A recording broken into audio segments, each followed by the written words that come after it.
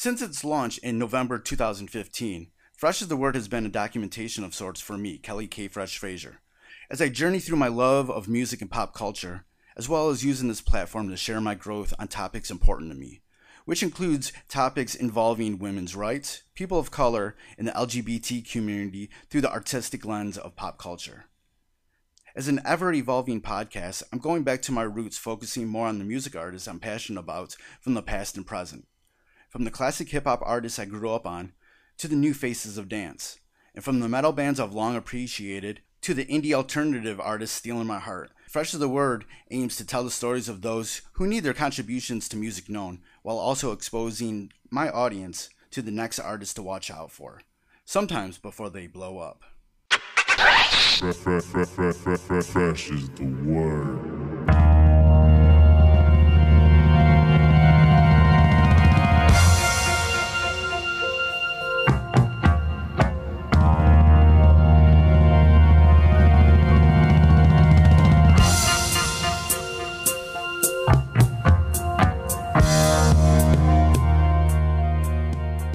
Welcome to the Fresh is the Word podcast. I'm your host, Kelly K. Fresh Frazier. And like always, we have the freshest of guests for you. For this episode, we are joined by hip-hop legend, New York MC OC of the crew Digging in the Crates, DITC. But he's humble enough not to accept that title just yet. OC originally jumped on the scene as a guest on Organized Confusion's Fudge Pudge, and soon after on the remix of MC Search's Back to the Grill. OC would go on to meet the likes of Lord Finesse and Buck Wild from DITC, and Buck Wild would produce most of his debut album, Word Life, released in late 1994 on Wild Pitch Records, that would spawn classic records like Time's Up and Born to Live. In the summer of 1997, OC released his classic sophomore album, Jewels, via Payday Records, but there was no sign of slump here. Fueled by the DJ Premier produced My World and the Buck Wild produced Far From Yours, OC had another classic in the books with Jewels. OC would go on to release countless solo and collaborative albums throughout the years, still keeping his pen tight now at the age of 50. So without further ado, let's get into this interview with hip-hop legend OC. And now a brief word from our sponsor. Founded in 2015, 20 by 20 Apparel seeks to bring original tributes to pro wrestling's classic arenas, moments, and events. They look to spotlight the biggest, smallest, strangest, and strongest. They also provide an array of services. In the world of wrestling, where there are hundreds of shirts, promotions, flyers, social media accounts, and ads, don't get lost in the sea of parody shirts and display fonts. They can provide professional graphic design services at a reasonable price. 20 by 20 also hand screen prints all of their tees in-house. If you would like to discuss a possible run of tees, posters, koozies, foam fingers, even Zubaz, then drop them a line. Go to 20by20apparel.com.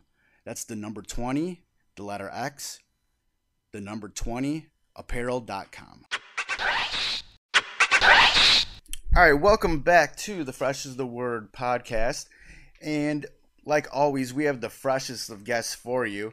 And we have not only a fresh guest, we got a legendary guest, a legend of hip-hop, a member of the DITC crew, Digging in the Crates crew, and one of my favorite MCs of all time, OC. How you doing? What's going on, K? You said legend, though. I don't know about that, man. Come on. Big shoes to fill. Like, Mel's still alive, Cass still alive, Flash still alive, Grand West Theodore still alive. Yo, it's a lot of legends alive, right? And you one of them. Shit. Hey, I thank you, man. I think this is like the third time I've talked to you. I remember interviewing you when you did the album with Apollo Brown, good friend of mine. And then I think I interviewed you around the time when you did the album with Hyro and went on tour with them. And I was in the D. I was in Michigan behind that tour too. Oh yeah, you guys played The Blind Pig, and I remember that. I remember that show like it was yesterday, man, because it was like from top to bottom. That tour was amazing. Yeah, it was amazing, and it was surreal too, because we just missed Katrina. Yeah, we had just left, Um, New Orleans. Yep, around like a few days before we hit, came up y'all way. Yo, we'd have been stuck, man. It That would have changed everybody's lives, even though everybody's lives changed after that anyway. Right. Man, what I remember about that show is when you performed, man, you performed by yourself. Man, Hmm. no hype man or anything, and just went through every song, every classic record, and I'm just sitting there like at the side of the stage, like, yo, I can't believe what I just saw. Yeah, nah, that's yo. I do this for real. People don't understand. Like, um, I think people see me a lot more overseas, Yeah, than in the states. But the overseas actually prepared me for anywhere because you can't go over there and do half a song, half a verse. Like, so, I got catalogs, so I'm doing like multiple verses. I mean, multiple things from different songs, different albums and stuff like that. But I'm doing this for an hour, hour and a half, 2 hours, yeah, easy. But it took a long time to learn to rock like that. You know what I'm saying? Like, figuring how to keep the crowd's attention and breath control, and that's why I said that legend thing is, before you call somebody a legend, you got to see how they rock, see what they do, see what their track record look like. And I've performed with PE, I've performed with KRS, I perform with Kane, I perform with a lot of people, and they get busy. yeah. And I've So seen you you just perform, and man, you one of the best MCs to like when you hit the stage. You're one of the best MCs I've ever seen. thank you, man. I just learned from them, man. Like, you can't slack, and I've seen people perform from a fan standpoint, and they got a million people on stage, man. It's just Yeah, like, this is my favorite artist, but who's rocking him or right. So it just taught me to go hard on stage and take it way serious than just making the music. Man, and you still out here working, man. You still putting out joints. You still putting out joints with Hmm. other people. But like these days, man, we're like, you know, we're losing legends all the time. Like recently we Hmm. lost Black Rob, we lost DMX. Shock G, Shock G, man, man, and Ecstasy from Houdini, um, Prince Monkey D from Fat Boy. Yo, we lost quite a few people. so man, how are you doing, man? Health wise, man. Like what's going on, man? I'm in shape, homie. I'm in shape. Yeah. Nah, I mean, I'm doing well, man. I just turned 50 last week, so Oh yeah, man. Happy birthday. thank you. So, you know, I'm doing good. I'm taking care of my body best as I could. Eat right as best as I could. I'm no angel, but I don't do the things I used to do 20 years ago. You know what I'm saying? I ain't no heavy drinker no more. I hardly even drink liquor anymore. Um, Nothing wrong with it, but just it's not my thing anymore. Um, I don't smoke cigs no more. You know what I'm saying?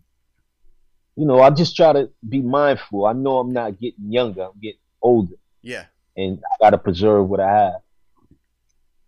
How do you sort of like just kind of keep your just mental health these days also? Um, yeah, I told you I moved out of New York too. That preserved a lot of my stuff. You know what I'm saying? Like, growing up in New York is one thing. Being a young adult in New York, during the '90s and the 2000s is another thing. But it was time for me to go, man. Like, I never listened to my intuition, so to speak, all my life, like all my adult life. And something told me to make a change, and that meant, like my circumstances, my surroundings. Yo, I feel good, man. Like, I just feel good. How hard was that to finally make that step? Wasn't hard at all. Like, I wish I made this transition maybe 20 years ago. Like, when I was, in my early 20s or late 20s, early 30s, because um financially, mentally, I would have been a whole way ahead of the curve. You know what I'm saying? Like, and you already know what kind of business we in. Like, you got to be on top of your finances. And I ain't no accountant, man, but I've been lucky, and that's we can't get by on luck. You know what I'm saying? In this world, like you have to really know what you're doing and have some idea at least, and can't rap all my life either. You know? Right, right. You have a vast catalog. There's undeniable, classic hip hop records that Hmm. you've done. You've been on major labels before, but Hmm. you were never like the on the mainstream, like on the radio all the time. And Right. you see other artists who went that route, and it kind of it went a bad way. Right. Do you ever think about what if you went that way, or if you like this path better? Nah, I mean,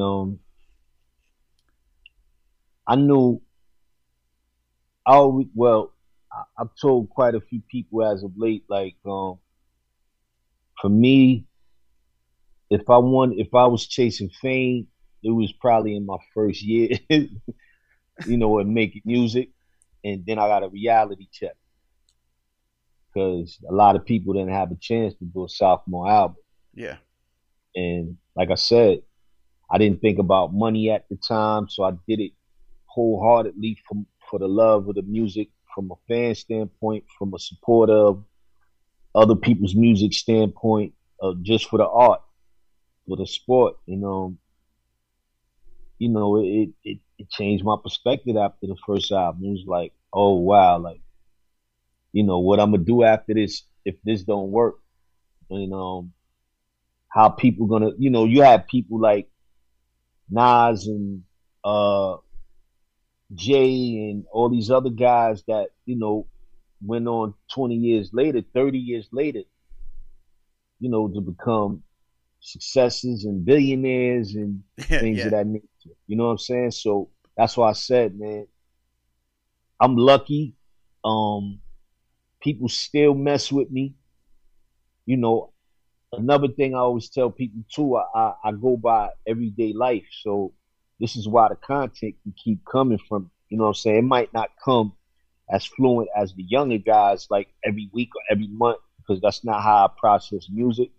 But I've been putting out projects since maybe 2012 up until now. You know what I'm saying? Since trophies, I've been rocking, and I got damn near what I'm gonna say 20 solo albums almost. Like so. People be like, "Yo, when your next project?" I'm like, "Yo, I put out Same Moon, Same Sun 3 years ago, and then I dropped New Dawn a year after." So like, Like, and then prior to that, I had Debonair P record, I had this record, I had the Opium with PF Cut. I'm like, "Yo, what y'all want me to do? Like, put out an album every week? Like, that's crazy." you're like, I got records, man. I got a lot of records. And like, yo, my stuff, speaking for me, you have to digest it, and some of it is easy to digest. Like, so it ain't like it's not out there. It's not like I'm not telling y'all it's there. And not to take up the whole conversation for a second, but I try to tell people too, like with social media, I can open up my page as welcoming as possible. But the reason why I restrict certain things because 36,000 people on my page is more like my actual fans, as opposed to 100,000 or 200,000 people. All them people are just follow. Some of them don't even know who I am if I'm up to those type of numbers, unless I'm Jay-Z or one of them. Yeah. So it makes no sense in my mind, and I try to tell people, yeah, I can open my page up and probably get 200,000-300,000 followers, but it won't be true to who I, who really uh, uh, knows who I am or just started, knowing about. You know what I'm saying? And people don't understand that sometimes. When we go back to you mentioned, being able to put out a sophomore album with Jules. When you go, that came out at a time when shortly after there was a huge just switch in the record industry when it came to hip hop.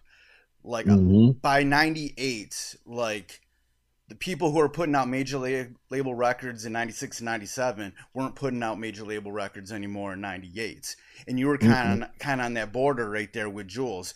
So what was your experience like putting out that record when the music industry was going through this shift at that time? Well, I seen it go through we both seen it, shiny suit era. You seen the people was just at some point, people don't understand either. Like you can't most artists aren't don't have the luxury of making the same record over and over and over, right? So, you have a formula you stick to. This is what people want. Yo, why you ain't get Word Life? I need Word Life again. It's like I ain't in that chamber no more. That was '94. You're a different person right after the next day, like literally. And even back then, like hip hop changed every year so drastically that even during that golden era, 94 or 96 were vastly different. Right. And, my point leading up to it is, somebody like DMX. He came in totally raw. Was it no filter? Was it no polish? Right. It was his dogs. It was the bark. It was grime. And he changed the paradigm.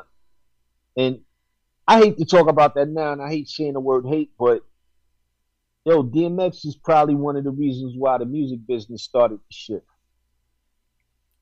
Yeah, and it's fathomable, it's arguable to say that when DMX dropped, even somebody like Jay-Z had to switch up his game totally.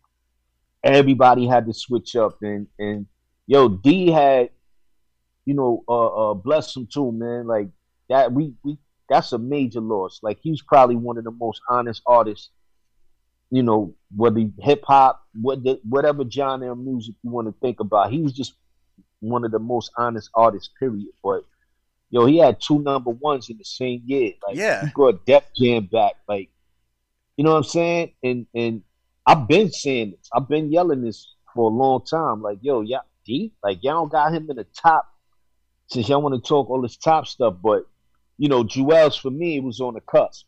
It was 3 years in between records. I was touring. I was becoming well known. I was making my bones, making my rounds, and then dude came through and changed the whole game. Like Jay had to change it up, Nas had to change it up, Wu had to change it up. Everybody who was putting out records prior to that had to change up their slickness.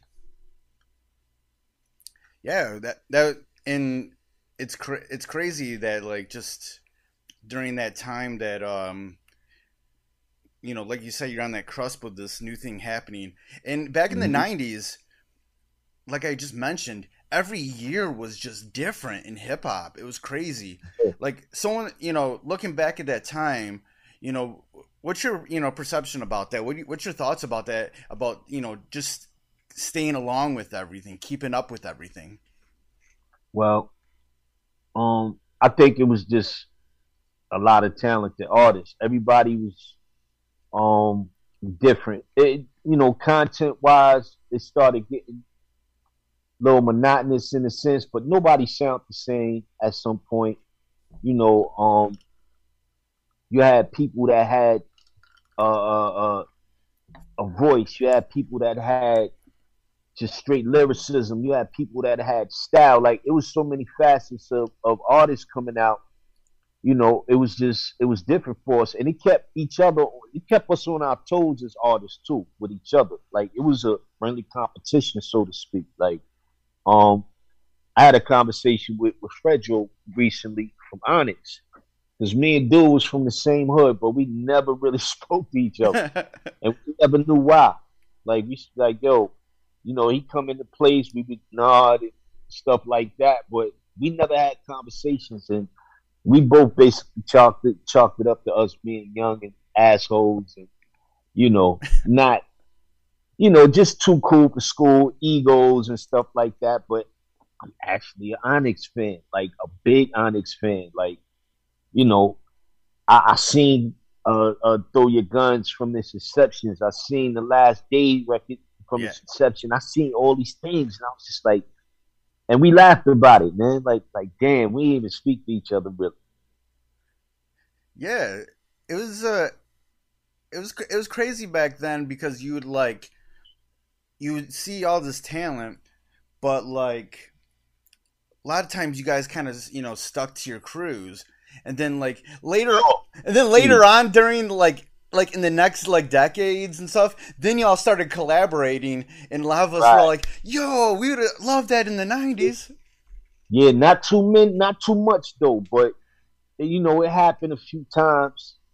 It happened quite a few times, but everywhere else was collaborating down south, Midwest, West Coast, and some of them dudes' crews was at war with each other back then. You know what I'm saying? Gangs, just dudes from different blocks, stuff like that.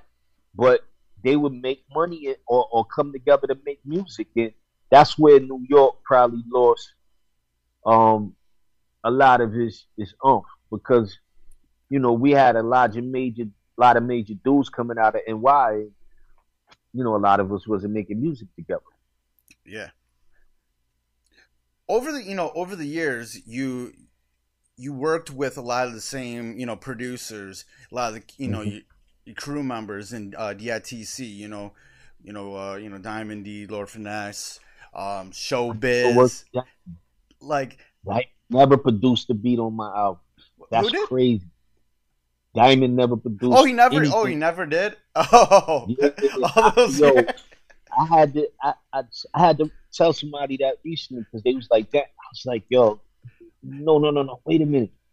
Like, nah, Diamond. It's like almost an assumption, You'd be like, oh, you probably. I assumed it, but I had to think for a second, like, oh wow, Diamond never did none of my albums, and he submitted. We just never found a joint that I felt like it wasn't that it was whack, and his joints was dope. It was just, to me, he had the perfect things for like Busta and all of them. Yeah. Like, to me, everybody's just not made at the moment. You know what I'm saying? But yeah, you worked with you had these for a lot of your work. You had these guys that you were working with, your crew members. Buck Wild, Showbiz, Primo, and everything. How did Finesse, yeah. Like, how did you, just kind of keep a really cool working relationship with these guys, over the years where, you could probably holler at any of those guys right now and be like, let's work. I mean, we worked in the same studio. We all was in D&D. Smith & Wesson was in D&D, the whole boot camp. Rockefeller, MOP. I mean, the list goes on, man. Like, you had Group Home, you had J-Rule, you had the whole Gangstar Foundation. You had everybody coming through that studio, so we was all, beat miners. And I never really worked with too many people outside of my circle production-wise, because a lot of people ain't want to mess with me in the beginning. I mean, I ain't gonna put them on blast and say no names, but a lot of people ain't want to mess with me at first. I wasn't proven, so to speak. That's how I take it. Right. What was the feeling like at D&D when you're just like, all these guys that are just popping at that time, starting to just really buzz in hip hop. Just coming through back and forth, in these studios, man. What was sort of the climate? Oh, come on, man. It was electric, man. Like I said, you had Biggie going through there. You had Ruck and Rock. You had, like I said, you just had so many different personalities that, like I said, some of us most of all of us were cool with each other, but it was still, that look of competition when people were working. And it was usually people on the pool tables, weed smoke, drinking, a lot of that, you know, females in the studio and just fun, partying and stuff like that. Going to a club, coming back to the studio, completing the project or completing songs and things of that nature. And we all did it. So it was a normal thing. That's how I look at it. It was normal to see, like I said, Jay and Big and them was a lot more successful, on the charts and stuff. So you see less of them, but Premier I see every day. Guru I would see every day. J Rule, of course my crew. Show would be in the studio, 24 hours in the Cream. So you would just see people like it was normal. After the Jules album and after you're seeing this shift in the rap industry, around, like 97, 98, like where was your head at that time? Because, I know you, there would be a crew album with the, Digging in the Crates crew album. And then, you would eventually do the Bon Appetit album. Where were you at that time, kind of dealing with that shift? Just trying to find myself. Like I said, what people don't understand what music is, you're going through stages, you're growing, you're actually getting older by the minute. We all getting older by the minute, second, right? So, you trying to figure out what didn't you talk about on the last album, the last two LPs, people's perception of you, becoming manhood, becoming an adult, a responsible adult. I didn't know what that was, even though I was in my 20s. And, years later down the line, people were just coming around to Bon Appetit, for example, but a lot of people was calling me sellout, trying to get radio records off this album, and they actually did that with Jules, early on too, but it wasn't as bad as what they tried to do me on with Bon Appetit. And I was just like, yo, like, if y'all think about it, I ushered in another style of music with that record. After that record came Jay-Z's The Blueprint. Quite a few records came out that was soulful after that. But I just ate the bullet. You know what I'm saying? Sometimes you not pioneer something, so to speak, because it was soul samples happening, but yeah, but records like that or Ghostface's Supreme Clientele were highly like influential to what Jay-Z and a lot of other people was going to be doing after that. Right, exactly. And to me, that Ghost is my man. Like, we mirror, being New Yorkers in as well, but we mirror similar styles of music. You know what I'm saying? And like I said, people just don't understand sometimes growth. Like, the supporters, I hate saying fans too, man. I hate saying the word hate, so excuse me, but people don't understand, man. When you making music, it's hit or miss. Like, you might not like everything that I do, and It's okay. You know what I'm saying? Like, I don't like everything that one of my heroes that I look up to does, but if that's something that he chose to experiment with, or he had his reasons for it, I look at it from the artist perspective when I look at my heroes. But I love everything Slick Rick do. People like, second album, I'm like, yeah. But the music, I'm like, yeah, but I don't, from a writer standpoint, I don't look at it from the music. I look at it from his, what he's saying in his verses and how he put that song together. I'm an artist. I'm not a rapper. I ain't been a rapper since I got a deal. My artistic thing is flowing now. Like, I don't look at Pharoah as no artist. I mean, as a rapper no more. I don't look at Black Thought as a rapper. Like, I think them dudes is instruments. Yeah, You know yeah. what I'm saying? Like, you know, and And unless I you, don't when you're an artist, and unless you know, you have to take those risks, those right. ideas that And you have. you might daggers thrown at you behind that, but that's what you do when you put yourself out there. You And know, yeah, and it's the same thing with how many times do you hear podcast. stories about like beats that somebody like the Neptunes did that got passed over by a million rappers, but like Yeah, someone like Snoop Dogg would you know, take it on and it'd be one of their biggest hits, you know, that he ever did, you know? no, that's a perfect segue. Nori was the first guy to deal with the Neptunes, Yeah, and yeah. for real, and people, what, like they was like, what, like in the music, it was so driven and it was different, and you It was know, so different than anything that was coming out of like New York at the time and everything, and it was like, yo, what's this? Yo, it goes hard, but this is became kind of weird, Nori's man. biggest hits. It's one of Nori's biggest hits. Right. Like, and like you said, Snoop. Fast forward, Snoop, was messing with him. Even Jay, but you know, people just don't want different sometimes. Like, to me personally, I don't think a lot of my supporters now are people my age. It's people, a little younger than me. Because the ones that's my age, they used to one way. They got a family, they work, they, they paying bills and doing the home thing and stuff like that. So they want word life, they want jewels, they want that stuff. And I ain't mad at her for that, but I have to tell them sometimes, like, yo, you gotta just listen to same old same son. It's a great album.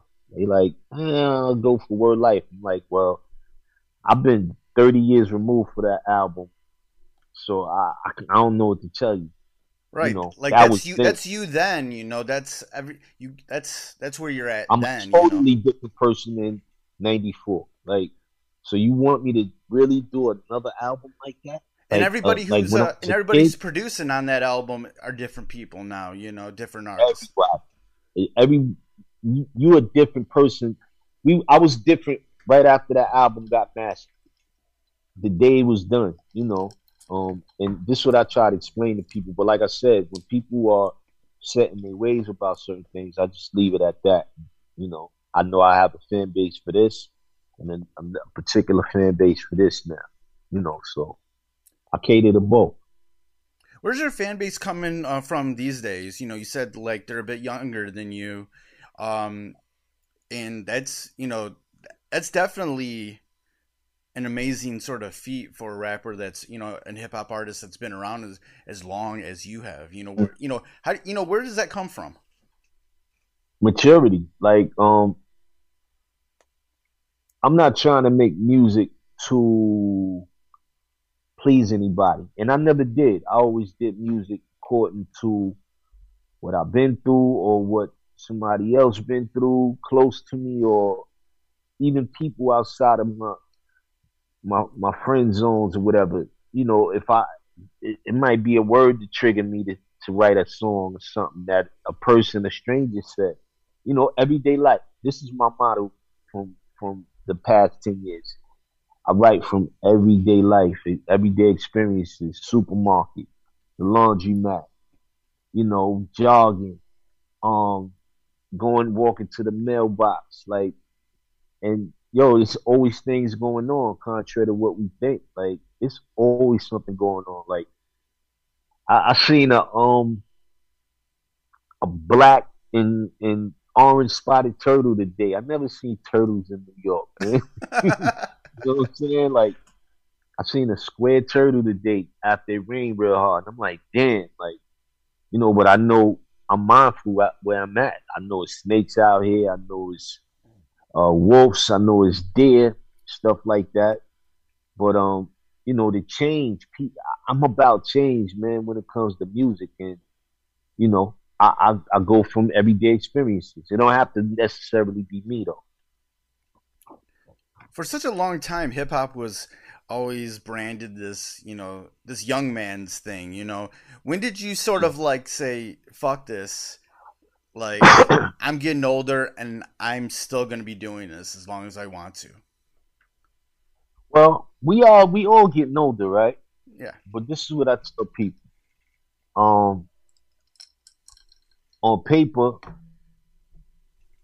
I'm older than hip hop. Hip hop's been around as long as me, but in the music business, it's not even 50 years old yet. I think the anniversary came up what last year, 48, 49, something like that. Yeah. I'm older than hip hop on paper, so it's still a young game. Like, it's probably the most influential music, you know, ever, but it's still young. 50 years old for a, a, a genre of music is not old. You know what I'm saying? But on the flip side of that coin, this is the only game in the music business that you're old or considered old, when you put out music after a certain amount of time, which is, it don't happen in country, it don't happen in rock, it don't happen in Latin, it don't happen in reggae Right. or dancehall. Only hip hop. I don't understand it. Yeah, it's crazy. Like, here in Detroit, we have this amazing, well of talent in hip hop, for so many years. But there was a time where a lot of them were kind of going for like the rap dreams, the hip hop dreams, Right. the record deals and everything. But what Right. happened was that a lot of them stepped away for a little bit, when did their day jobs or started a business or whatever, and then they came back to it, just come back to it with just love and just to do it, and they started putting out the best records that they ever put out, and this is like That's so a many lot, artists. Detroit, man. But look at the history though of music in general. This Motor City, man. Like, come on, like the music history.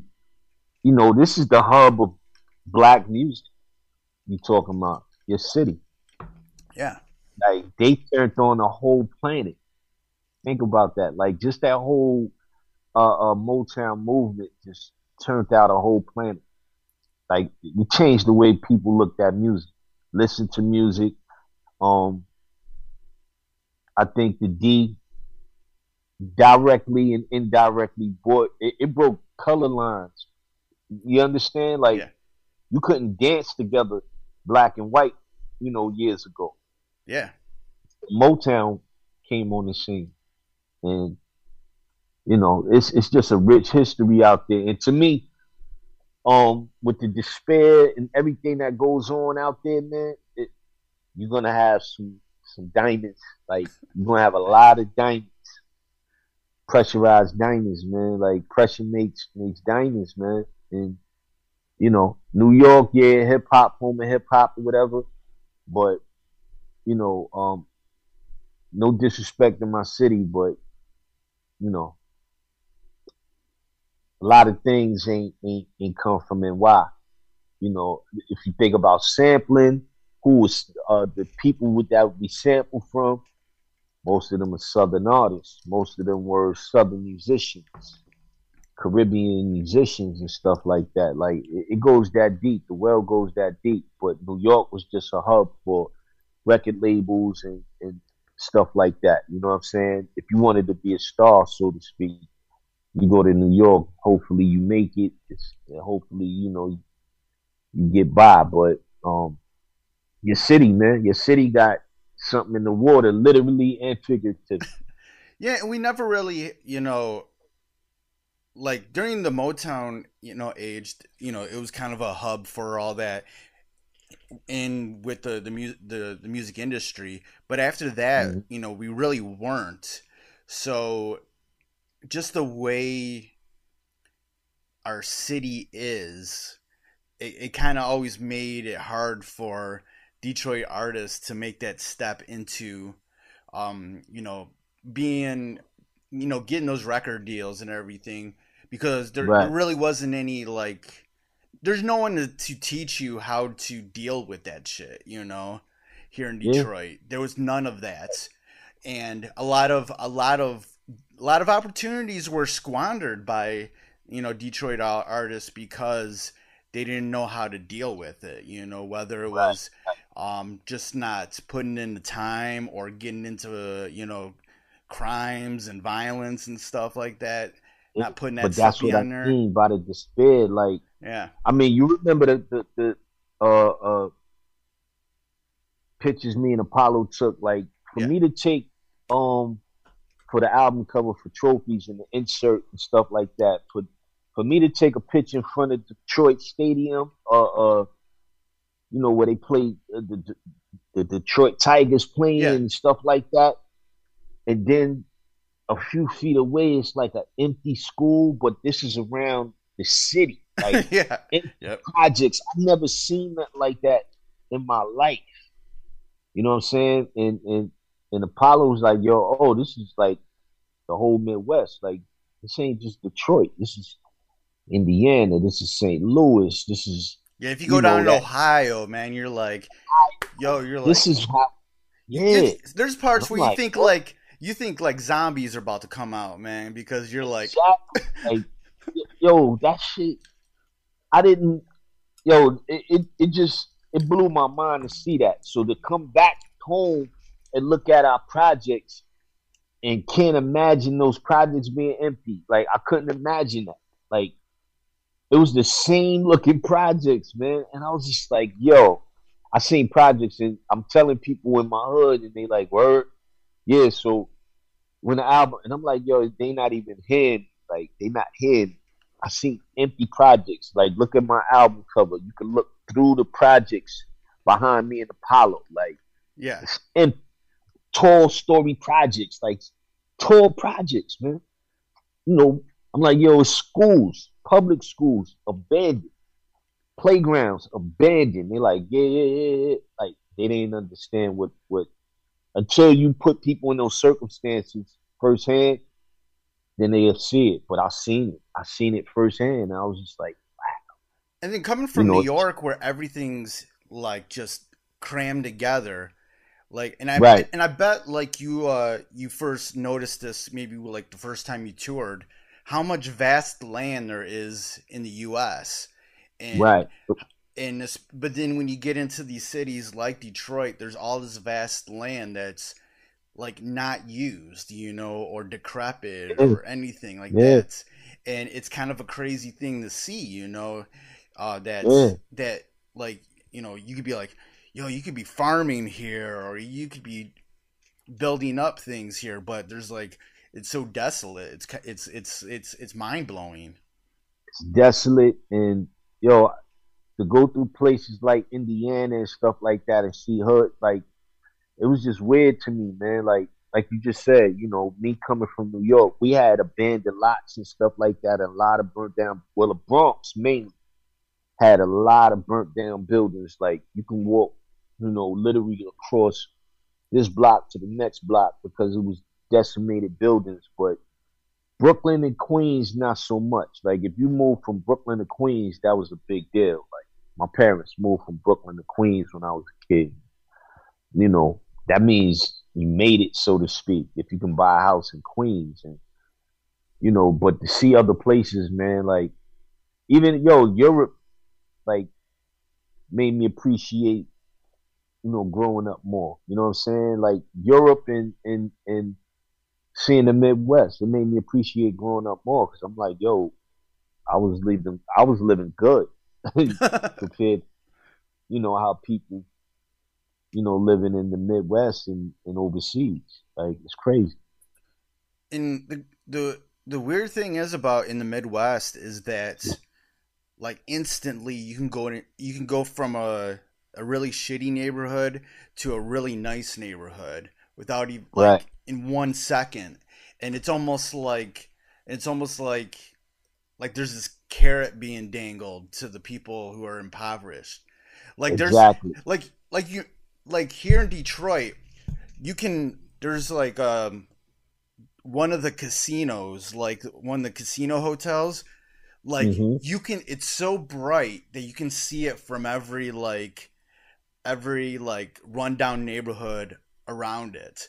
It's kind of like remember Back to the Future after Biff Right, becomes rich and has that big hotel right. casino. It's like the same thing, and it's like Like I said, it's like man, that it's carrot being dangled, you know? yeah. Like I said, the stadium. Being in Detroit, or here's even one better. Um, Apollo was telling me about a lot of the buildings that were in the Transformer movie, Yeah, and I was like, these, like the way it look on film and on camera, it's a whole different planet. But to see the buildings up close in person, I'm like, this is damn, like this is desolate. Like, you know what I'm saying? Like, yo, and to go on blocks and see, and this wasn't just in Detroit. This was going, like I said, going into Milwaukee and stuff like that, where you have a house on the block, and then you have no houses in the next few feet, and then you go down to the next block, it's a house, and then it's all abandoned. It's just like, yo, this is crazy, man. But like I said, I've always been taught, and I've learned people who go through that much poverty and then that impoverished and that much despair and just little hope usually be the ones that turn out to be superstars. yeah. It's and I can like my when I grew up, I grew up right off of 8 Mile here, and Hmm. I was like that last generation where 8 Mile meant white people are on this side, black people are on this side, you know. And the thing that I just felt and heard all the time was, okay, you know, you got to watch out for those people on the other side, you know. Right, right, And just being who I was, and I just naturally was, you know, like I was naturally into music from an early age. You know, like Jimi right, Hendrix was like my first favorite love, you know. So, you right, know, just learning from him, you know, was a lot. And right, I was just like, the people over, but those people, you know, on the other side can't be that bad, you know. So I always right. kept like a, you know, open mind about it. And then next thing you know, I'm like, as I'm growing up, I'm like, all this stuff that I've always heard from people about people that live in like rundown neighborhoods and everything, like it's so wrong. You know, there's so much there's so much creativity to come out of so much heart and passion to come out of you know of those communities. Right. Well, black and white, that's what people don't understand. Black and white, are talented. Like, um, I mean, shit, Bette Midler and people like Barbara Streisand and them is from our neighborhoods. You know what I'm saying? It Yeah, might have been on the other side, but Bette Midler's from Queens. yeah, You understand? Like these people. So it's a lot more politics and other stuff that goes into that plays into stuff like that. And we're just adults and smart enough to know it now, but they definitely kept the color lines and stuff like that when we was kids and growing up. And they didn't want uh those type of situations going on where people's like, it didn't matter if you was black or white, we all starving or we all going through it. You know what I'm saying? And you learn, man. You learn as you get older. It's like, nah, it's not about the color all the time. Like it's a lot deeper than that. It's yeah, haves and have-nots. yeah. You kind of mentioned it before, but what was your childhood like? You know, what kind of a kid were you? And I'm the last of four, so um I'm the baby. So you already know. I was spoiled, but I wasn't spoiled where I got everything that I wanted. You know, I had a great childhood. I seen. I mean, this is why me and you are having a conversation. I seen the Park Jam. I was there for the Park Jam. I was in the middle of a Park Jam. Like I've seen Divine Sounds, stack speakers. I seen Rufus featuring Shaka Khan in Prospect Park as a kid. I seen all of this stuff. You know what I'm saying? Like my mom's took us. We went to free concerts. Shaka Khan, KC and the Sunshine Band. Um, uh, I didn't get to see Bob Marley. I think my mom's got to see him, but you know, we went to see bands, Earth, Wind and Fire and stuff like that. Grateful Dead in Prospect and Central Park. I had a great childhood. You know, how was was your family very supportive of you becoming an actual like hip hop artist? Um, my mom's was definitely like, yo, you can't let nobody stop how you feel, what you want to do, and she was the first one to tell me, like, if you never fall on your face trying to do something, then you're gonna always be where you at. Like, you know, it's this thing today, man. I hate to be the bearer of bad news, so to speak, but everybody was talking about win, win, win, win, win. It's just like that's not reality. Like you Right. don't win all the time.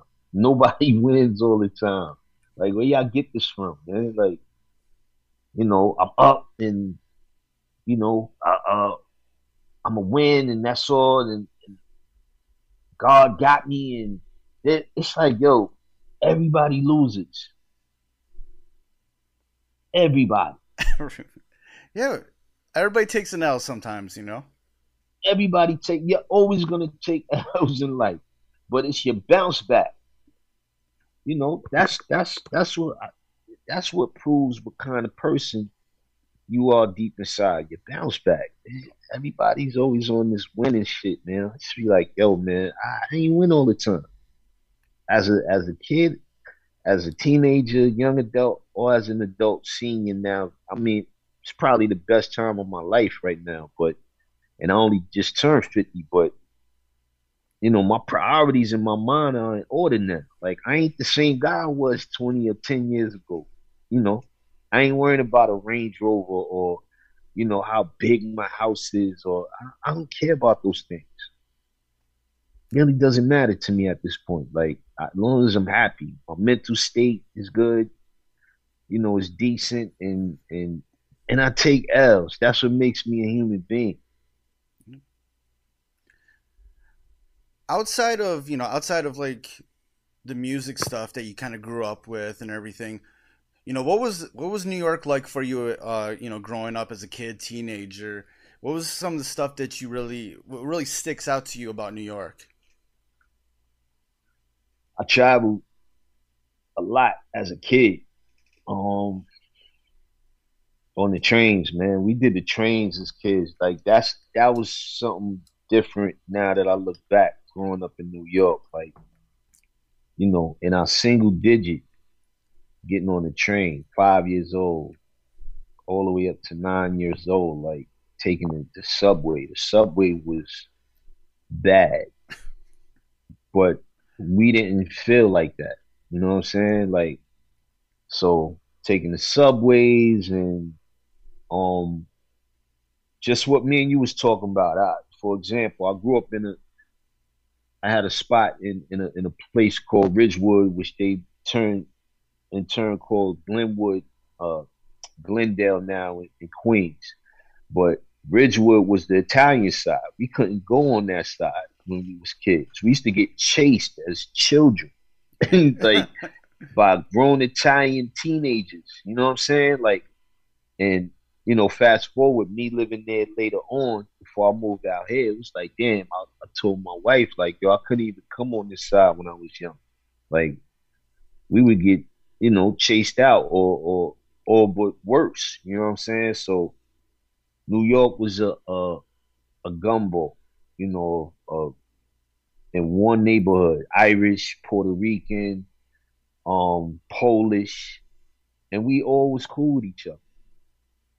Dominican, Panamanian, and and then you have down. That's not even talking about downtown Brooklyn.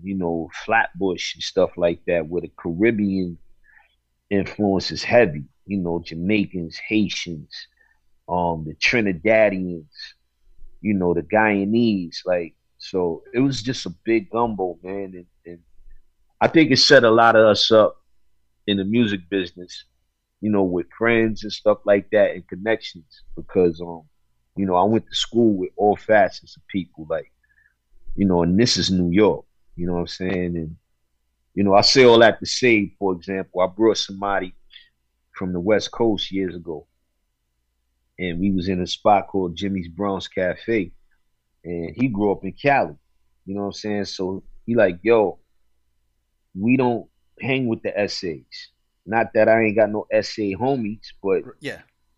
Y'all up in a spot with all these Puerto Ricans and Dominicans and blacks. Like, we good here, and we was like, yo, we good. Like, you good. But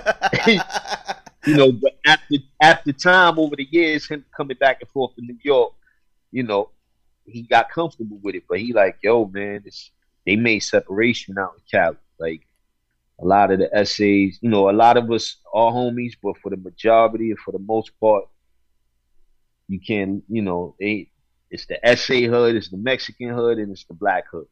Period. Right, right. New York, it wasn't like that. Growing up in New York, what's something you would think, like, what's something you would say is like your biggest like lesson? Like what did New York like teach you, like, as a person? Taught me to be confident. It just taught me, I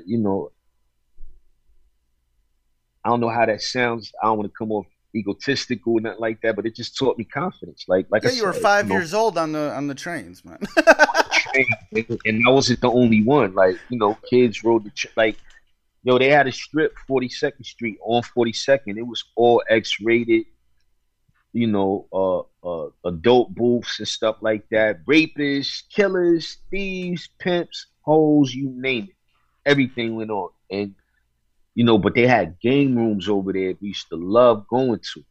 Yeah. So, 5, 6, 7, 8, 9, 10 years old, riding the train to go to 42nd Street and play the games, and,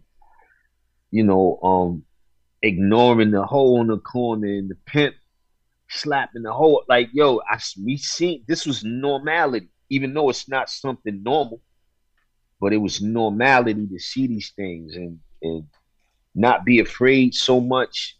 Just keep your distance and don't talk to strangers, and it was just a different it was a different way of being and thinking, growing up in New York.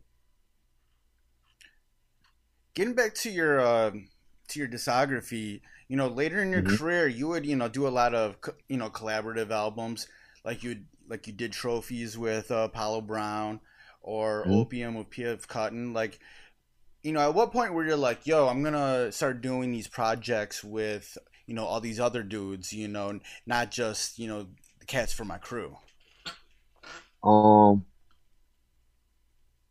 I mean, if you don't recall, like I said, when me and you had the interview, for the Trophies album, like, me and Apollo had a long conversation, and I say all that to say, when I did the project with P.F. Cuttin, we had a long conversation, and what's eerie about that one is, though, maybe a month prior, I went to PF's crib to do some, he would engineer. He was an engineer. He's an engineer, so he would lay verses. If I needed to do 16s for people, I would pay him, and he was letting me hear all this music from him and Sean P, which I know as Ruck. I mean, Sean P is his real name, but we know Ruck. Yeah. So. Dude, there was a while where I'm like, yo, who's Sean P? And I'm like, oh, yeah, Ruck? Yeah. And he let me hear music that Ruck wasn't using. I was just like, so a lot of this stuff you hear on Opium ended up being stuff that Ruck turned in. And I was like, word, like, but everybody has a different ear. Yeah. You know what I'm saying? And also, I told him and I told my own crew member at some point, like, yo, I'm tired of picking music, man. I need somebody to just produce me. Pick all the music and I'll just write to. Yeah. Like, that's we need to get back to that. And that's where the Apollo thing happened. That's where the PF thing happened. That's where the same moon and the new dawn with showbiz happened. Cause I was just like, yo, man, like people ain't produced no more. Like what happened to the Howie T, Chubb Rock, Pete Rock, CL? How did that feel for you to like go that route? It felt good because all I did, and it's not no big formula to it. All I do now when I do these collaborative projects like that is get a whole bunch of music, write a whole bunch of songs, and basically we kick a lot of songs to the curb and keep the best ones. You know what I'm saying? And that's it. That's the process. Like I just have fun recording. I recorded a lot of records and we narrow them down and then we start, seasoning the ones that we might keep or we know are keepers and stuff like that. And boom, next thing you know, in the next month or two, you got an album. But I'd rather be produced than me, going through that process anymore, just picking music, for my projects. And, I'm really, I'm an executive producer then. I wasn't getting those credits for that. Like, not to take anything from the producer, but, most of my albums, I picked the music. People gave me stuff. I either listened to it, I either kept it or I did, or, I brought concepts to the table for the music. And, I wasn't getting no cold credit for that. You know what I'm saying? So after a while, I was just like, yo, it's not a big deal, but why don't y'all just pick everything, man? Pick what you think I should rhyme on. And I'll just write to it. Yeah, and these days, I always see your name popping up on other people's records. You're still like, doing features for cats. Mm-hmm. How has that relationship with other artists kind of stayed throughout the years? See, that's me right now. Like I'm opening up. Before I was a little more closed, like not even closed minded, just I was boxing myself in, not, what's the word? Basically not talking to my peers or being not, I wasn't being friendly. It was just, people just thought I wouldn't make music with them. And it was just like, why you say that? Like, yo, you just got this look. And I'm like, that look, like, and I had to really look at myself in the mirror. This is with all the changes that was happening before I came and left New York. And it was just like, yo, man, I don't want people to look at me like I'm that serious that they can't say nothing to me or, yo, I dig your music. Perfect example of that is Petey Crack. I met Petey Crack a few years ago and he came up to me. Petey is real outgoing. So he was just like, yo, man, OC, right? I was like, hey, what's up, man? Petey. Like, I know. And he was like, yo, I was raised on your music. And I looked at him like, what? Like, nah.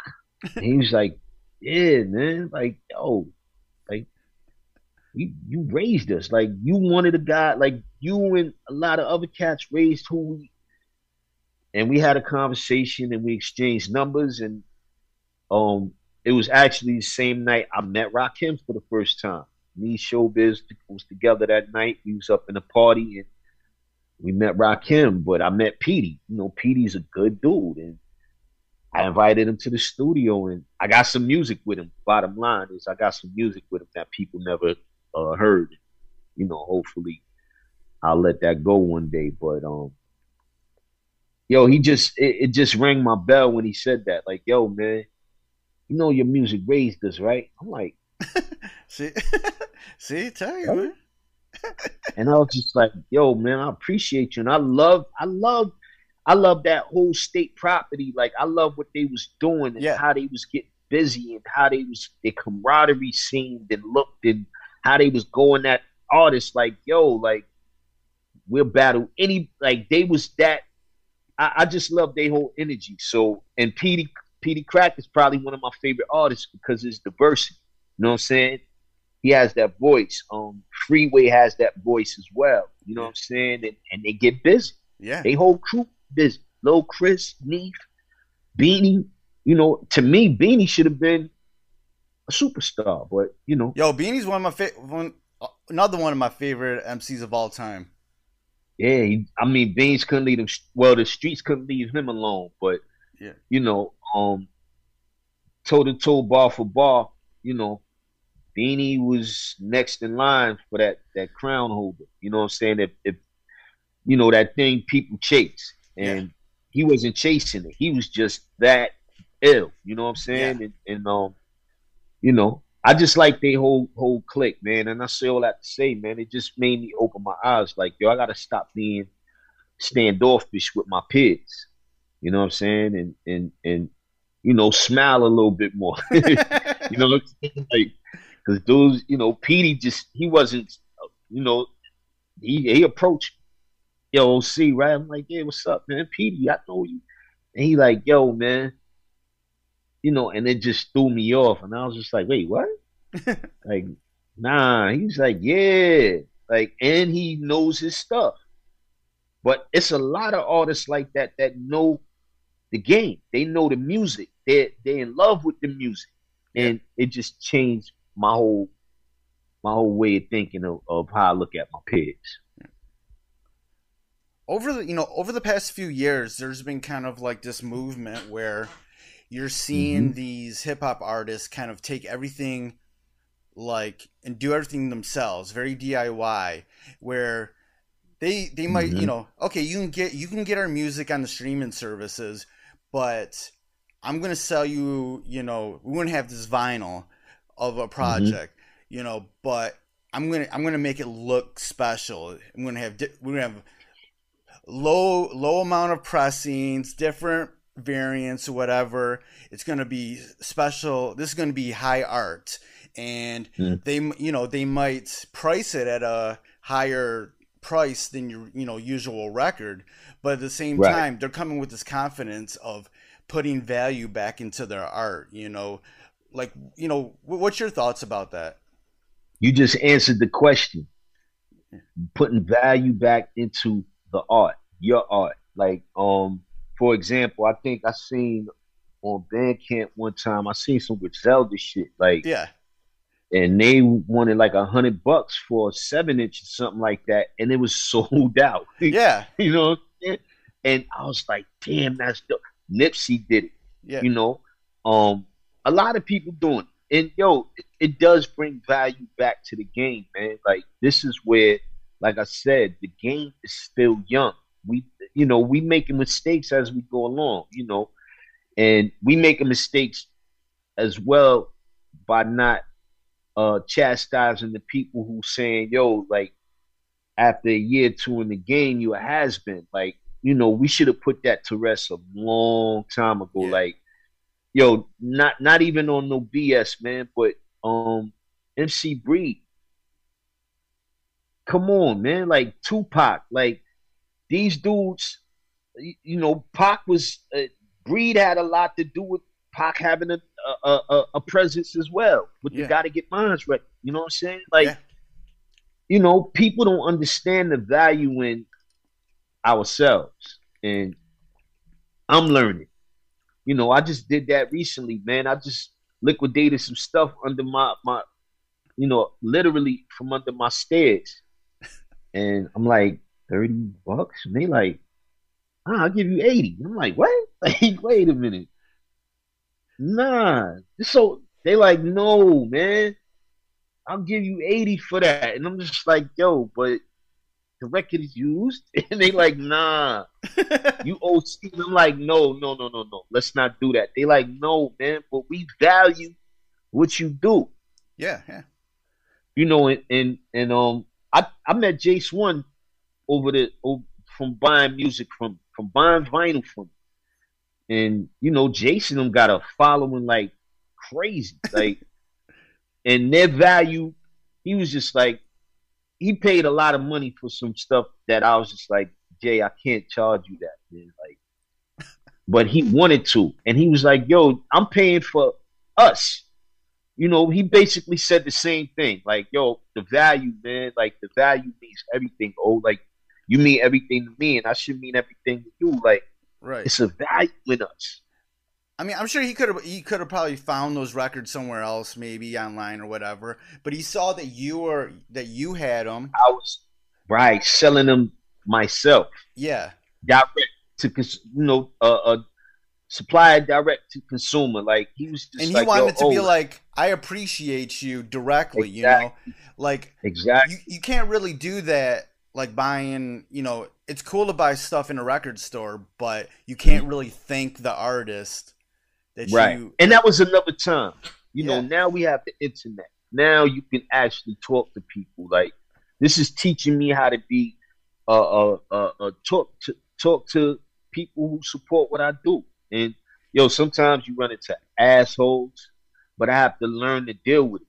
So just like I run into assholes on the road, man. Like, I done been in fights, Right. Guns pulled, everything. But God willing, nothing ain't happened. But you have to learn how to deal with the public, because contrary to what we feel, and not, we are public figures. Don't mean that we famous, all of us.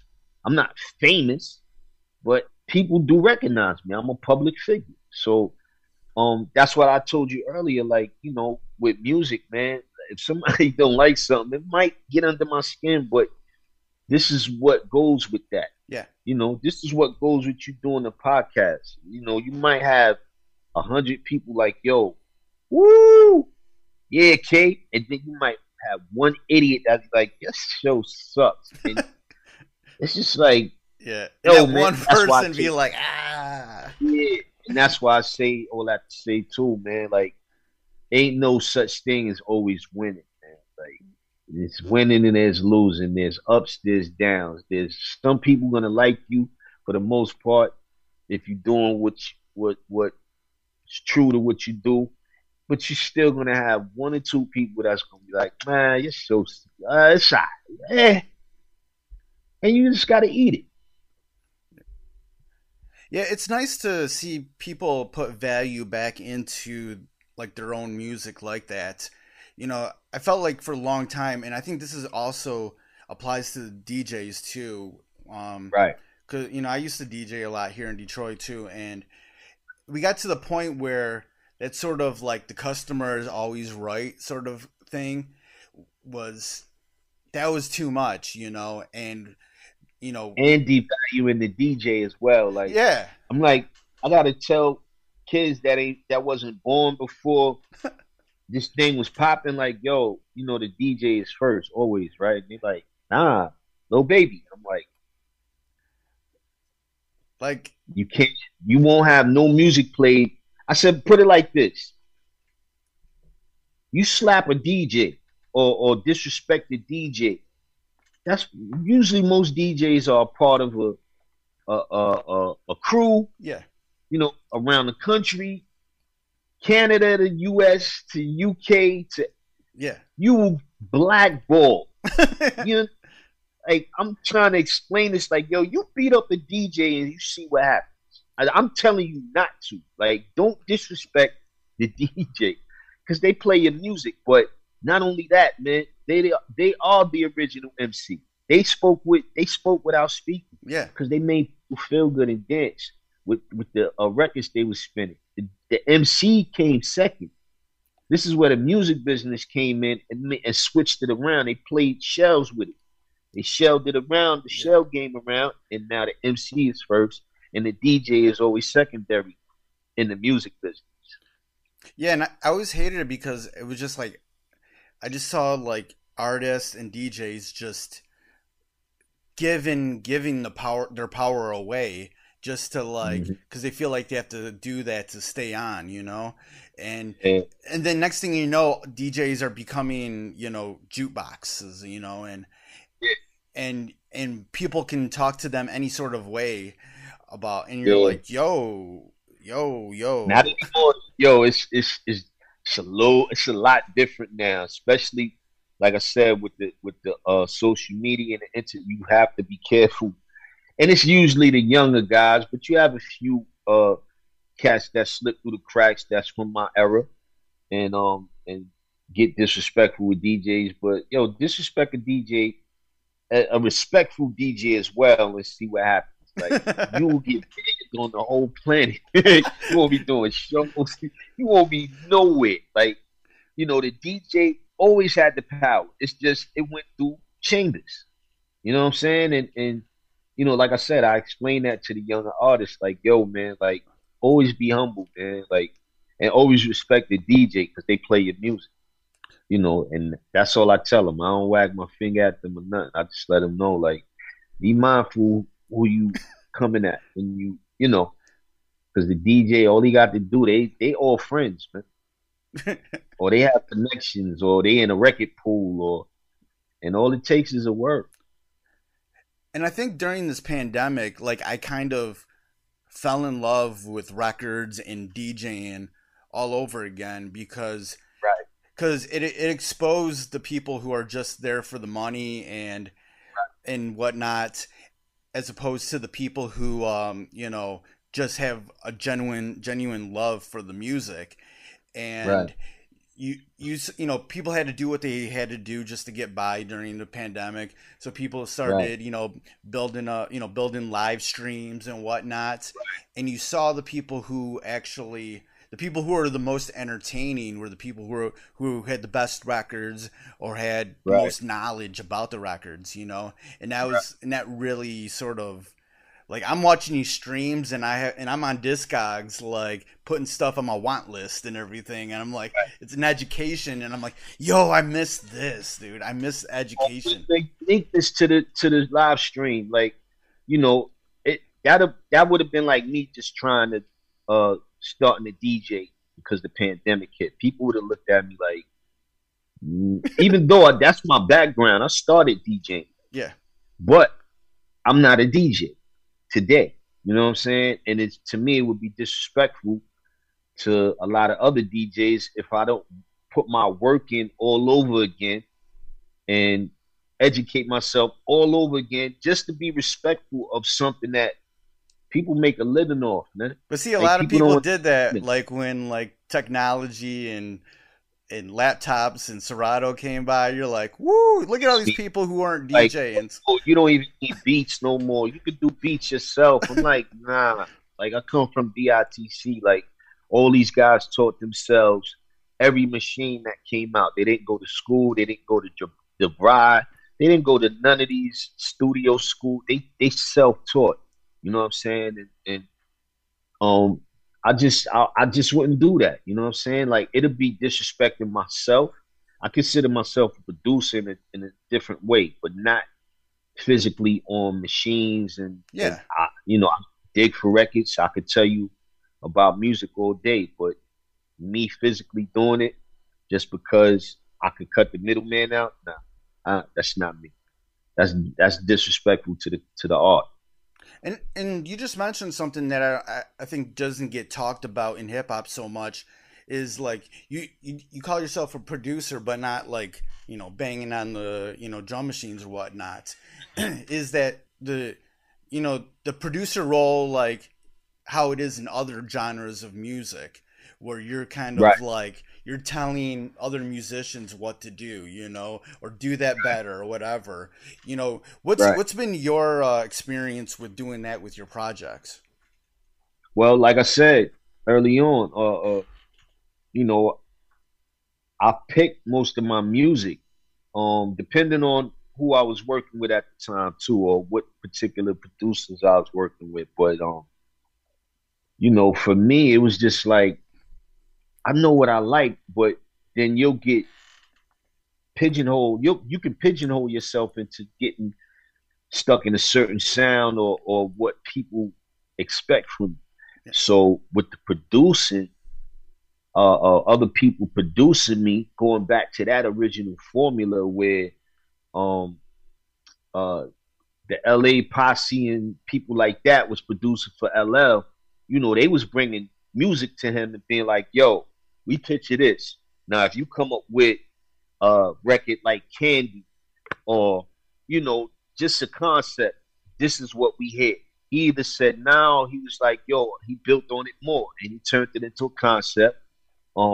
He produced from an aspect of writing and they produced from an aspect of building the music around. And I just felt like, for me, like, damn, man, like, I kind of missed that idea of, you know, Premier never gave you a CD tape or beat tape. Premier did everything from scratch.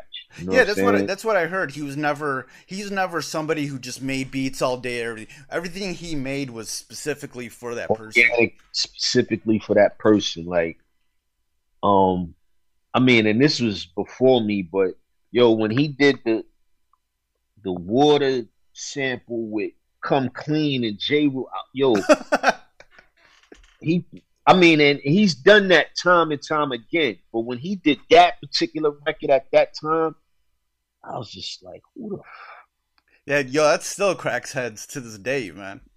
fuck, man? And the how he would with precision find the right scratch to scratch in and fly in, and yo, that's producing. You know what I'm saying? And also J. Root's producing because he had to write around what they done. You know what I'm saying? Or he probably had to readjust it. You know what I'm saying? Once they got it laid down. And I found out later on working with Cream, yo, when he did My World, he didn't like it. You know what I'm saying? Like, and I was just like, nah, I got something for this. And I was like, yo, just leave me alone for like 30, 45 minutes. And he went out, got him some weed and some Guinness stouts and whatever he was doing. And came back and I told him I was ready and I laid my verses.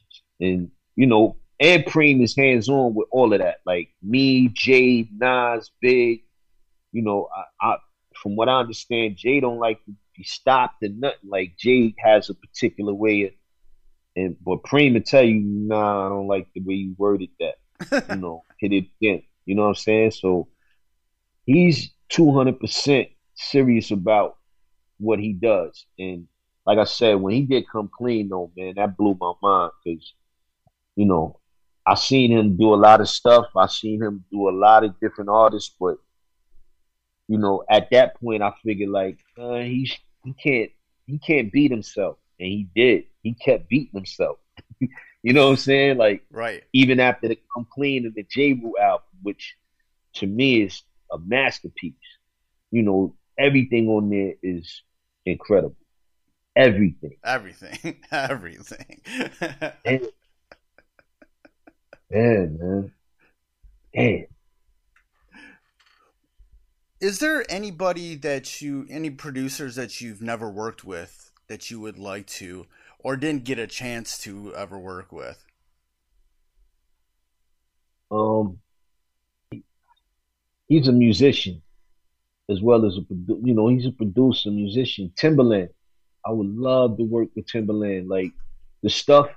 Now, I'm talking about Timberland, Squeeze First, Ask Questions Last, Hova records. Like, dun, dun, dun. Like, he does things with his mouth and then he'll lay it down and play it out on the pads and, you know, like, Yeah. Dirt Off His Shoulder. Like, he did this with his mouth and then was like, oh shit, I got an idea. That record and the drums and the sounds that he put together to play exactly how he played it, beatboxing. Like, so yeah, Timberland was one of those dudes. Dame Grease. Dame Grease got a grittiness to him that I love what he did with DMX. You know what I'm saying? And Dame is still around. Like Dame's still getting busy, but you know, things that people would have been like, word, like I don't see that. And I'm like, well, you ain't looking hard enough. Because Like Timberland is a like hip you hop see it in head. your mind. Yeah, yeah, like Timberland is a hip hop head. Oh yeah. Hey, yo, even the stuff he did with Nelly Furtado and Justin Timberlake, I would have rhymed over that shit. Yeah, yeah. I just he just has a spice to him. Like he has he has this yo, he just got style to him. There's something about him, the way he puts music together. You know what I'm saying? And I think he played excuse me, the Ludacris record for Jay, but Jay didn't pick that.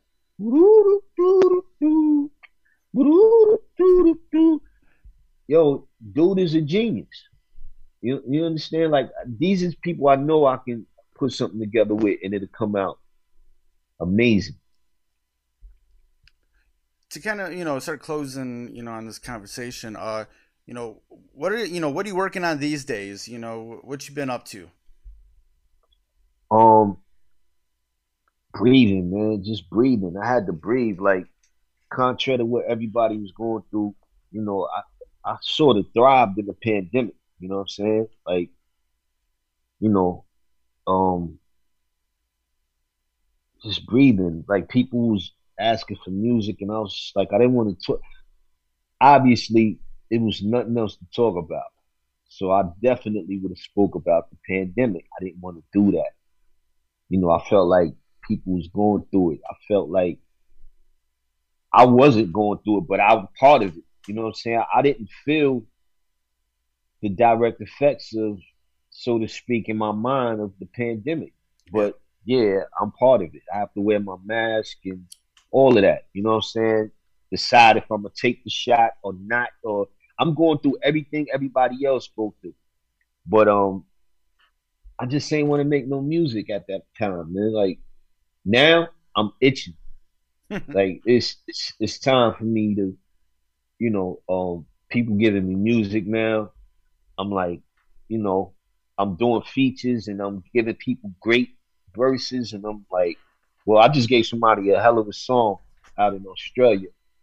And I'm like, man, let me get back to work, man, because it's time.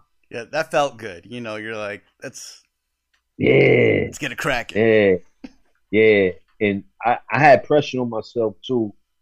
I wanted to have an album done by my 50th, but it wasn't in the cards, man. Like it wasn't time yet. So now it's time to start working again. Word, word, word. Before we get out of here, sometimes I like to ask this question, just kind of close things out. What's, and I haven't actually asked this to anybody in a long time. I used to do this a Mm. lot on this podcast. Like, what's a bit of a nugget of knowledge from your life that anybody listening to this, it doesn't matter what walk of life they come from, could sort Mhm. of, appropriate into their own lives? We don't know everything. We don't know everything. We always forever a student. This is what I tell people, and that's what I tell younger people as well. Like, yo, you forever a student, right? They're like, what you mean? I'm like, never stop learning. Like, I can learn from you, and you can learn from me.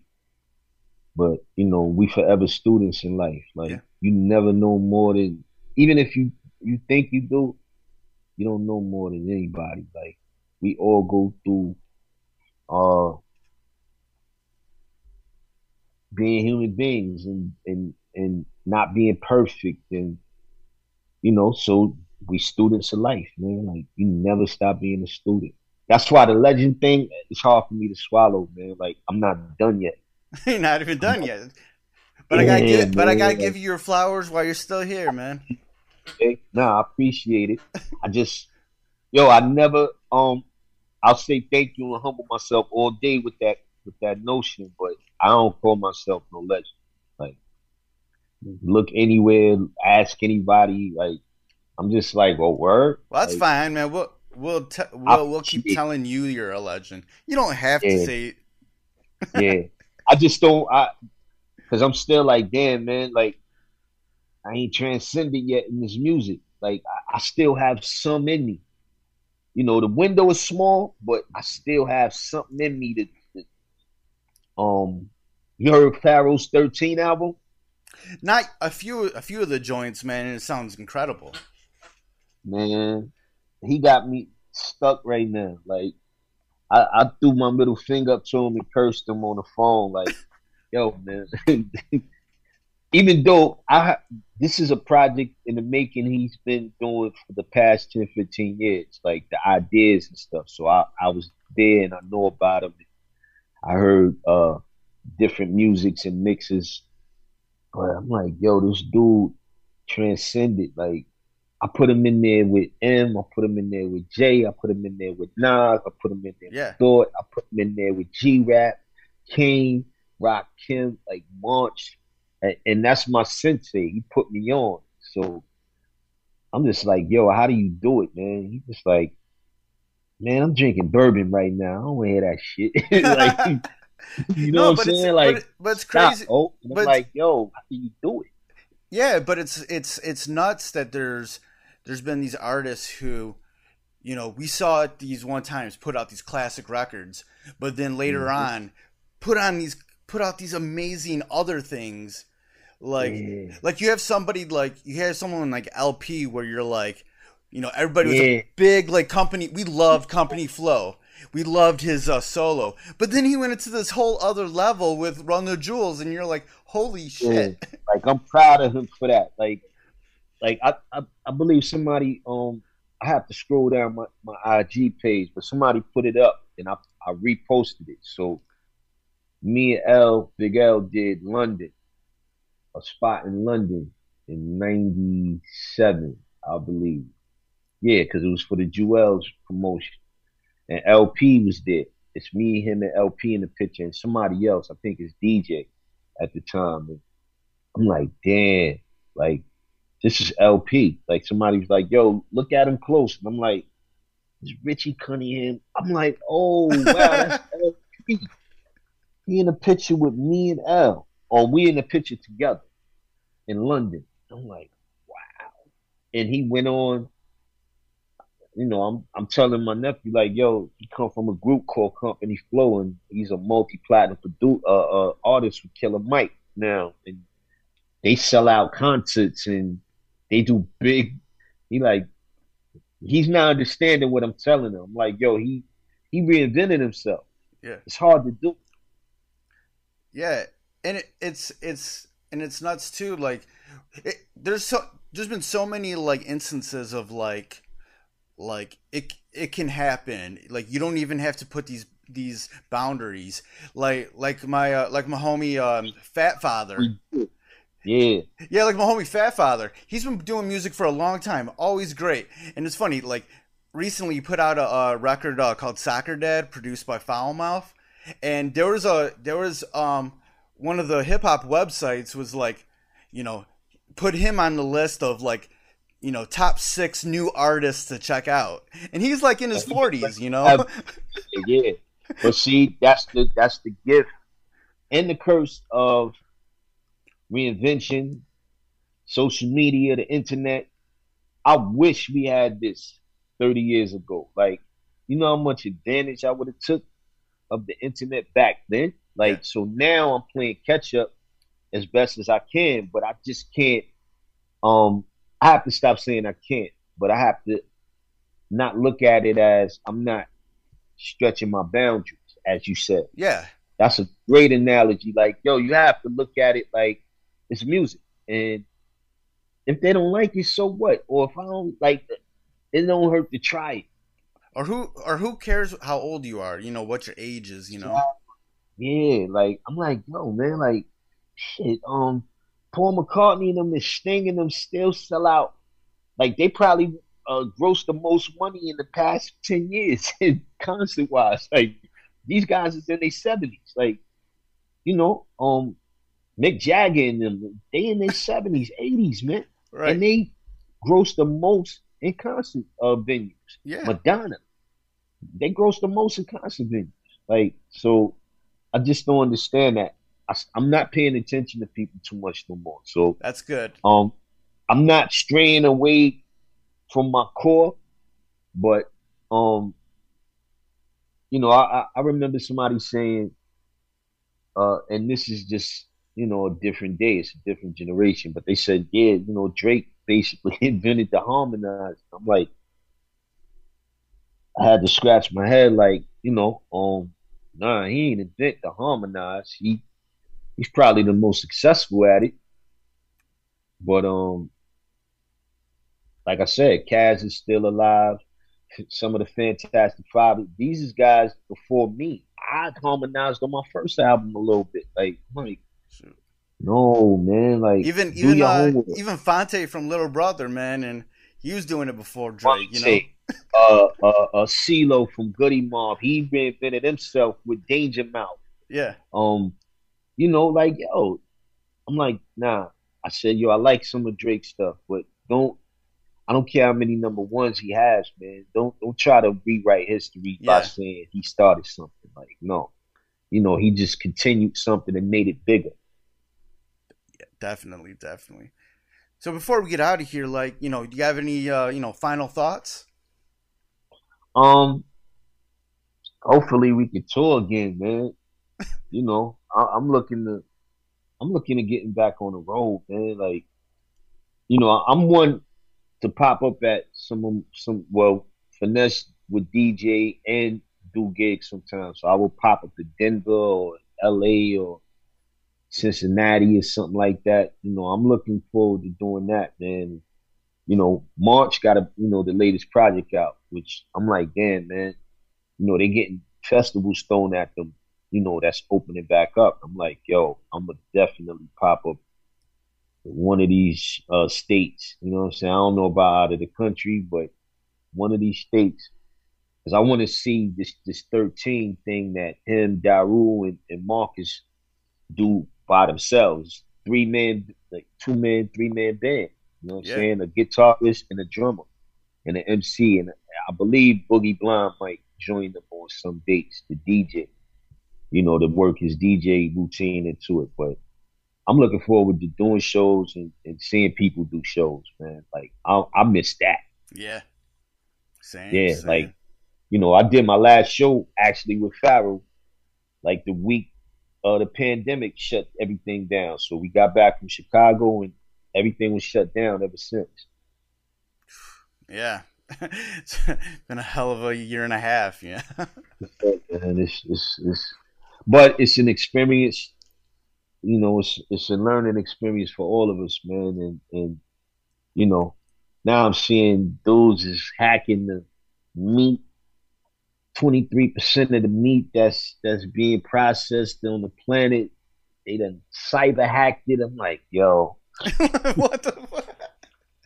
I seen it on the news today, man. I'm like, so most of the poultry, pork, and the chicken that passes through, the U.S., man, it's been hacked, and they was trying to hold them for ransom. You know what I'm saying?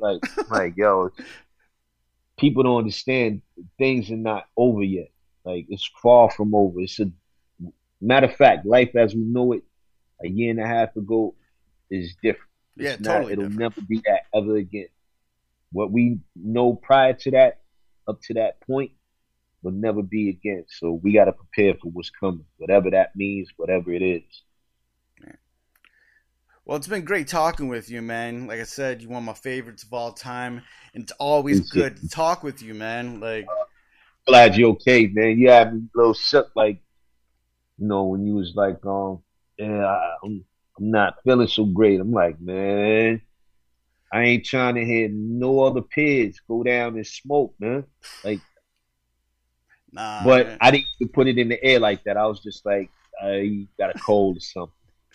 Yeah, it was just me being exhausted, man. But yeah, it's about it. You But I'm good. listen to your body, man. Yeah, yeah. So I look at that later on too. Listen to your body. When your body tell you, yo, chill out. Like, you gotta chill out. I totally listen to my body, and like, and always, self care is so important to me now. Yeah, man. Yeah. I believe me going to the doctor, getting annuals for the past 20 years kept me alive as well.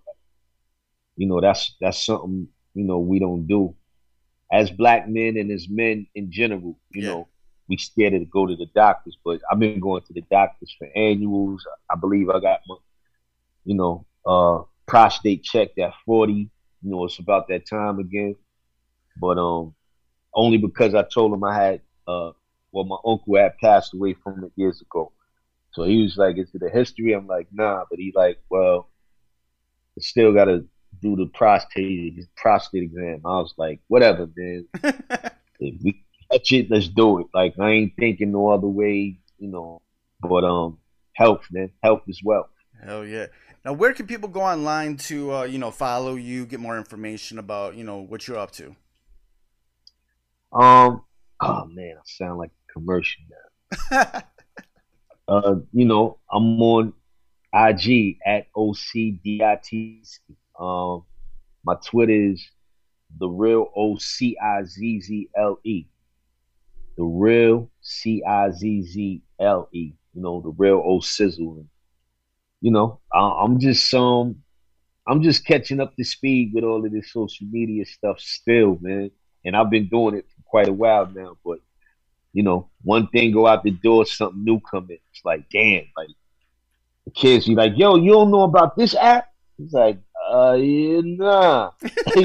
Yeah. So they like, "Yo, you just press that and you in another country." It's just like, oh man, all right, show me. You know what I'm saying? So just trying to keep up with what's going on as far as like, with the internet and stuff like that. So yeah, at OCDITC is my IG and the real O Sizzle is my Twitter. All right, man. It's been great talking with you, man. Thanks for being on. Appreciate you, brother. Like, I'm glad you're okay, and I'm glad we had this combo again. Thank you for listening to the Fresh is the Word podcast, hosted and produced by myself, Kelly K. Fresh Frazier, empowered by Anchor at anchor.fm/Fresh is the Word. Fresh is the Word theme music provided by Steve O. You can find more of his productions at iamsteveo.bandcamp.com, and that's EYEAMSTEVEO.bandcamp.com. Fresh is the Word is available on all major streaming platforms. Please rate and review on Apple Podcasts and Stitcher. If you want to support Fresh is the Word, please consider pledging via Patreon at patreon.com/Fresh is the Word. Follow Fresh is the Word on social media on Twitter at Fresh is the Pod, on Instagram at Fresh is the Word Podcast, and join the Facebook group at facebook.com/groups/Fresh is the Word. For more information about Fresh is the Word and our other podcasts, Breaking Records and Renaissance Soul, and a collection of pop culture articles and reviews, please visit freshesthepodcast.com. Thank you for listening and your support. Goodbye and good night. Fresh is the word.